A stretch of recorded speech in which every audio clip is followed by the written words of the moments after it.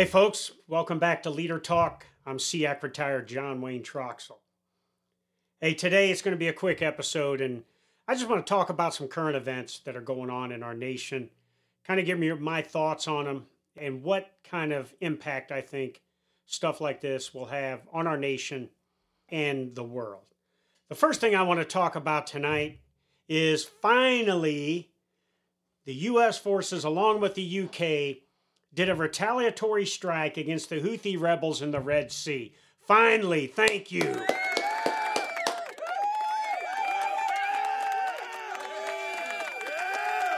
Finally. Yes, just recently, our forces, along with UK and other nations, partner nations, hit more than a dozen sites of the Houthi rebels in Yemen. Now, I've been to Yemen before when I was the SEAC. I made that trip down to Djibouti City, Djibouti, Camp Lamagna there, and made my way across the Bab al-Mandeb Strait in a special operations helicopter and spent some time over there in Yemen. And I can tell you that it's a shithole and that there's nothing but a lot of bad guys there. Not just the Houthi rebels, but Al-Qaeda in the Arabian Peninsula. So this was a good strike to get after the Houthis because they are a proxy group for Iran. And some of the targets we hit with our warships, our submarines, and our fighter jets were some air defense and coastal radar sites, drone and missile storage, and launching locations as well. And if you've been paying attention to what's been going on in the Red Sea, the Houthis have done numerous attacks on shipping vessels as well as military vessels as well to kind of get after their disdain for what Israel is doing in Gaza against Hamas. So this is a step in the right direction in terms of showing U.S. and coalition resolve and showing Iran and its proxies that we're not going to put up with any crap when it comes to them. President Biden even says he's not going to tolerate ceaseless attacks on merchant vessels in the Red Sea and things like this.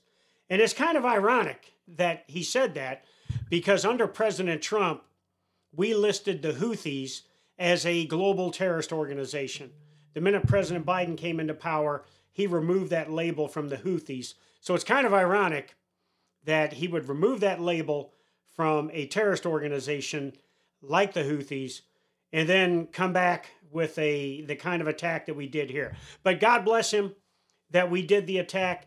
God bless our forces that participated in it, in pushing back against this radical organization that it truly does not care about human life.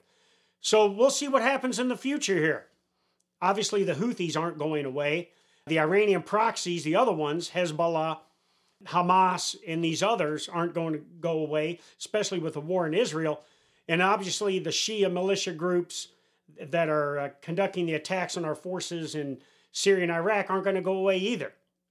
But I applaud the Biden administration because this is a start on how to push back against radical terrorists that are trying to not only disrupt what's going on with world travel, but cause just unnecessary casualties on innocent people.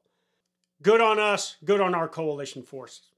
So let's take a quick break and let's hear from our sponsors at Downrange Supplements.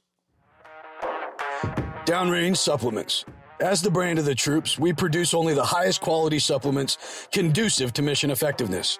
Whether it's our fully dosed pre-workout, recovery and rehydration, or Mermite protein, it's time to continually improve your fighting position with Downrange Supplements. Go to www.downrangesups.com today and take your training to the next level. Hey folks, welcome back to Leader Talk. I'm John Wayne Troxel, former senior enlisted advisor to the chairman of the Joint Chiefs of Staff, now retired.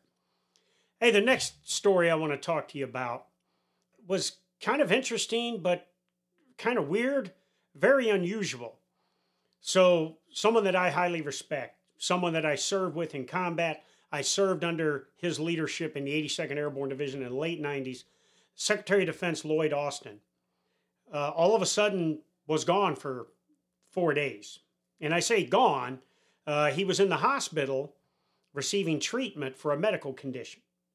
But what a lot of people didn't know about is his whereabouts was unknown by the White House. It was unknown to the president and the White House that he was in the hospital for 4 days. Even top deputies in the Office of the Secretary of Defense allegedly did not know where the secretary was or that he was in the hospital, which I find very unusual. Now, the National Command Authority consists of the president and the Secretary of Defense.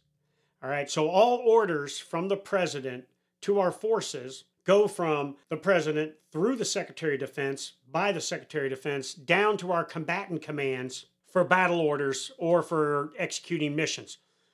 Much like this event that I talked about in the first segment on the Houthi rebels in the Red Sea, where the president made the decision, it went down through the Secretary of Defense, and it went to U.S. Central Command, responsible for the Middle East, who executed the mission. Why it's a problem when the Secretary of Defense is not available, then some sources are saying that the Deputy Secretary of Defense was in charge, but she happened to be on vacation in Puerto Rico. Why that's a problem is if the president can't get hold of the Secretary of Defense, and folks don't know how to get a hold of the Secretary of Defense within the Office of the Secretary of Defense, and something has to be made in a timely manner in terms of an action to protect the United States or its interests, this is a problem. The normal process for the absence of the Secretary of Defense and the chairman of the Joint Chiefs of Staff, two men that I worked for when I was the senior enlisted guy in the DOD, at the time being Jim Madison, Joe Dunford, it is a rigorous discipline process when they go on leave or when they are absent. I mean, it is so formal that from the minute and hour and day that they are absent until they absolutely return, there is a formal order that goes out letting people know that the Secretary of Defense is on leave or whatever. The Deputy Secretary of Defense is in charge now or is assuming the duties. The same with the chairman. The other thing that's interesting about this whole event is that the Secretary of Defense and the chairman of the Joint Chiefs of Staff, their positions are guided so that they can't even do things like fly on commercial aircraft.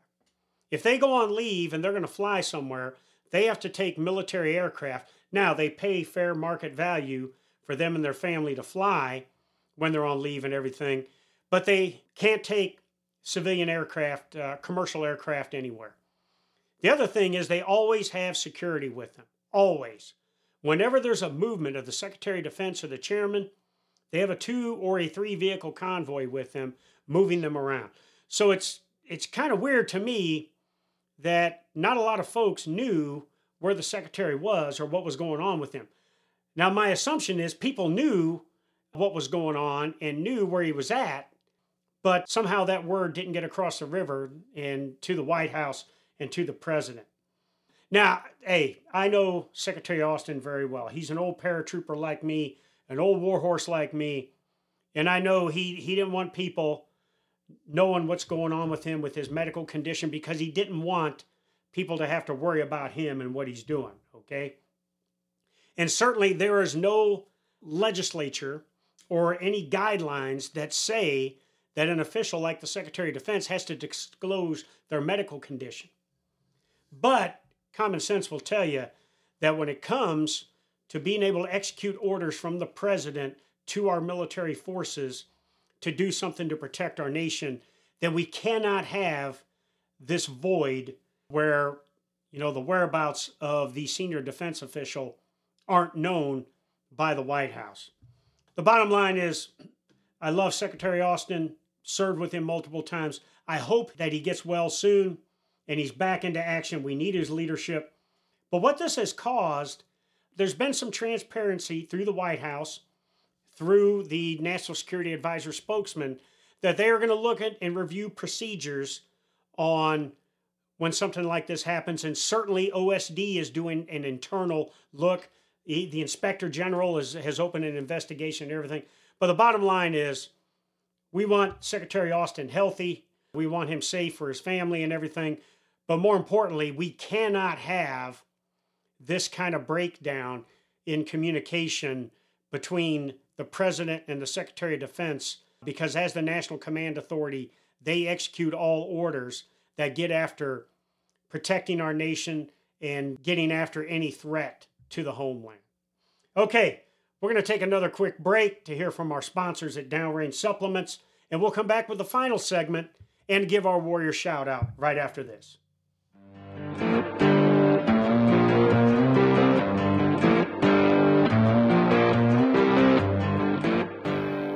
How you guys doing? I'm Colton Smith, and I'm announcing right now Downrange Supplements is in your local commissary. If you're anywhere near a base and you have base access, get to the commissary and check out our pre-workout, our rehydration BCA formula, and our protein. I promise you, you will not be disappointed. It is the best in the market, and Listed 9 Fight Company, my brand, is partnered with Downrange Supplements for a reason, and I tell you, their products work. And also, don't forget, we kill suckers.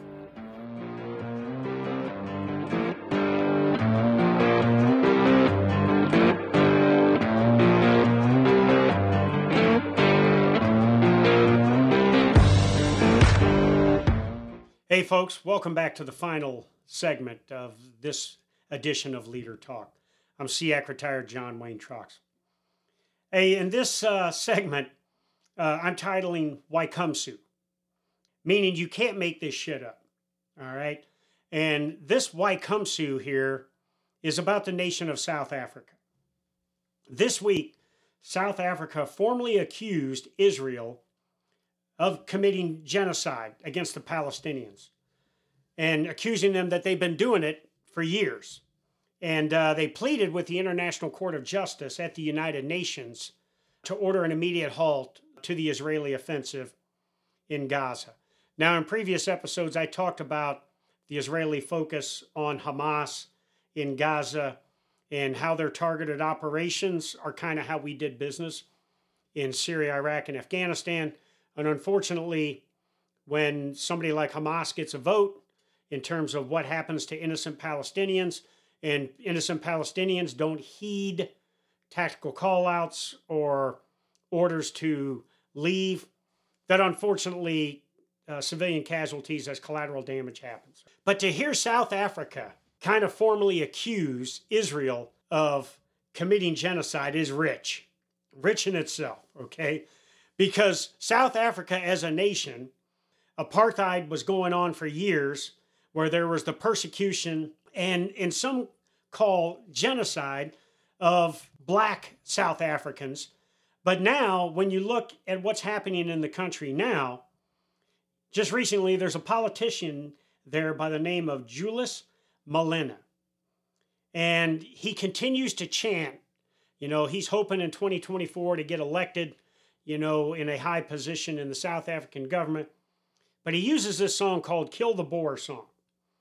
And it was a song that initially was used by South Africa during the apartheid years to push back on that apartheid and discrimination. But now that song continues to get chanted now, and by this very influential politician who chants it all the time. And basically what it's talking about, or what he is focusing on, is killing the whites. And basically he's been calling for a white genocide. Some say, oh no, that's not what he's doing. He's just honoring this song that for years black South Africans would sing during apartheid years and everything. But what you have seen lately in South Africa is the slaughtering of farmers, formerly known as Boers, as they are known in Kill the Boer Song. And it's not just white farmers, but it's been black farmers too that are targeted. And the bottom line is South Africa has a horrible history in human rights as well as genocide and everything. To the point that even Democratic Senator John Fetterman said this week, maybe South Africa ought to sit this one out, okay, because of their past and their history. And then the other thing, there's nations that are rallying around this South African cry. And some of those nations are like Turkey, who is a NATO member, and kind of an ally of the United States. But I will tell you, in my 4 years in the Pentagon as the SEAC, there were multiple incidences of Turkey that was trying to splinter NATO. and splintering NATO and means by trying to buddy up with the Russians and potentially trying to buy weapons from the Russians to include radars and everything like that. And were it not for my bosses and for our action, along with our NATO partners, they probably would have done some stuff like that.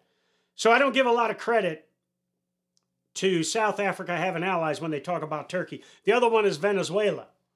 Okay, don't get me started on Venezuela and, the socialist kind of atmosphere in that country and some of the just screwed up shit that goes on in that nation down there and has gone on in that nation down there. The other one's Pakistan, who doesn't have a great human rights record. Colombia, who had 5 decades of a civil war going on, and then other countries there. The bottom line is all of these countries aren't doing this with South Africa because it's the right thing to do. They're doing it because they hate Israel. And they want to bring the nation of Israel down. And Israel happens to be a strong ally of the United States of America. And that is another reason why these countries and why South Africa wants to get after this and formally accuse Israel of genocide. Hey, I don't know what's going to happen in the future here, and nobody wants to see no war around the world bigger than me, okay? Even a guy that spent 38 years serving in uniform and 5 years in war, I don't want to see young men and women having to go off to war. I don't want to see innocent civilians getting killed and everything. But I know the world we live in, and it can be a shitty place, and there are some insidious actors out there that will continue to get after things. And the more nations like South Africa needing to do a self-reflection, of themselves before they start spewing accusations, the more we have nations doing stuff like that, the more we will continue to have conflict out there. So South Africa, in the words of Senator Fetterman, maybe you want to sit this one out, okay? Now, let's get to our warrior shout out. Today, a great American, a great soldier, a great officer, a great leader signed out on terminal leave from the United States Army and retired from active duty after closing in on 30 years of service. And my warrior shout out today goes to a great warrior, a great leader, and a great personal friend of mine, Colonel John Chung. Colonel Chung led at all levels as an airborne ranger and as a commander in light infantry units. He's got extensive combat experience and is one of the most charismatic and influential leaders I've ever seen and I've ever served with. I first met him 12 years ago in Afghanistan, and over the past few years, I spent a lot of time with him. Well, you may not know about Colonel John Chung. He has been the target of scrutiny across his career, and as of late, in his last 2 brigade level commands, to the point that in his last job, the complaints were enough that he was relieved of his command.